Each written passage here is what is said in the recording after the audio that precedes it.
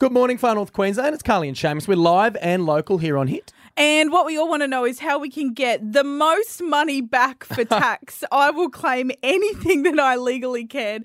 And to tell us how cheeky we can get with our tax returns this year, we've got our finance guru, James Mousa from Life Sumo on the line. Good morning.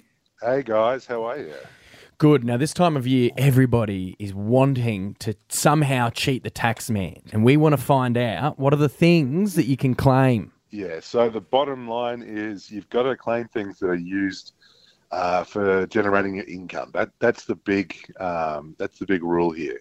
But you've got to be really, really careful because what you don't want is an audit coming your way. Yeah, now I've heard of these. These can be really invasive. They really get down to the fine details of every dollar and cents. Have you ever seen someone get an audit? How hard is it? Yeah, no, my parents did once upon a time. And that happens when you run big businesses. That it's going to happen inevitably at some point, and it is really invasive. You just don't want it. You don't want to invite that into your world. Okay, so if we were to colour in between the lines, how colourful can we get?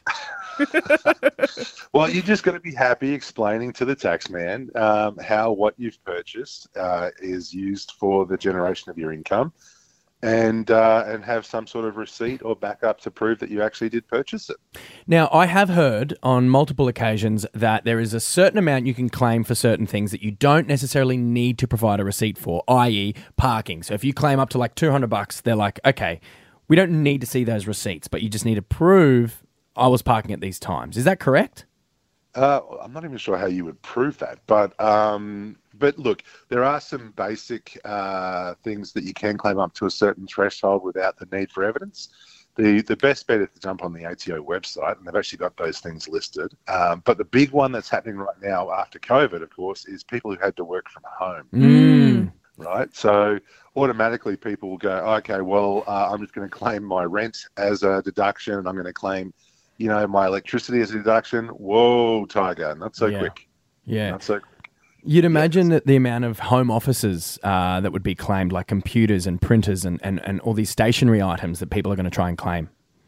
Yeah, and look, for the most part, a lot of that's probably true. A lot of that's probably a fair and valid claim. But at the end of the day, you just have to be able to justify it. And the ATO has come up with a formula. I don't know the exact formula off by heart, but they have come up with a formula and said, listen, don't put yourself through all of that. If you're going to claim a home office, if you're going to claim the home situation, here's the formula to apply and get a basic deduction. But beyond that, if you do claim extra, they're going to scrutinise it. They're going to look at that because it really is taking money out of the public coffers. And they want to make sure that they get every cent that the public are owed. Now, obviously, when COVID hit, the government was handing out a lot of money to businesses and things like that needed to stay afloat. And I have heard, in conversation around the dinner table, that a couple of people put their hand up for these handouts to keep their business afloat.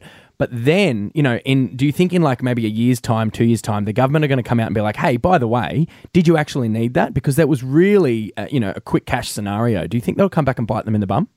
Oh, there is no doubt that the ATO are going to be chasing those claims over time, and they're going to be reviewing those on an ongoing basis. So about a year from now, I suggest they're going to come back and look at what's been claimed or what hasn't been claimed and work out the validity of those claims. So that's definitely going to happen. It'll be a spot check.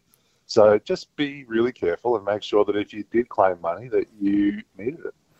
Now, obviously, there are a lot of things that we have to do in order to do our tax returns above board. But what is the one creative item that people probably don't realise that they can claim? Laundering of uniforms is one that a lot of people don't quite realise. So if you've got a uniform for work, and that means, I've seen what you two wear to work, and neither of those constitute a uniform, let's be honest here.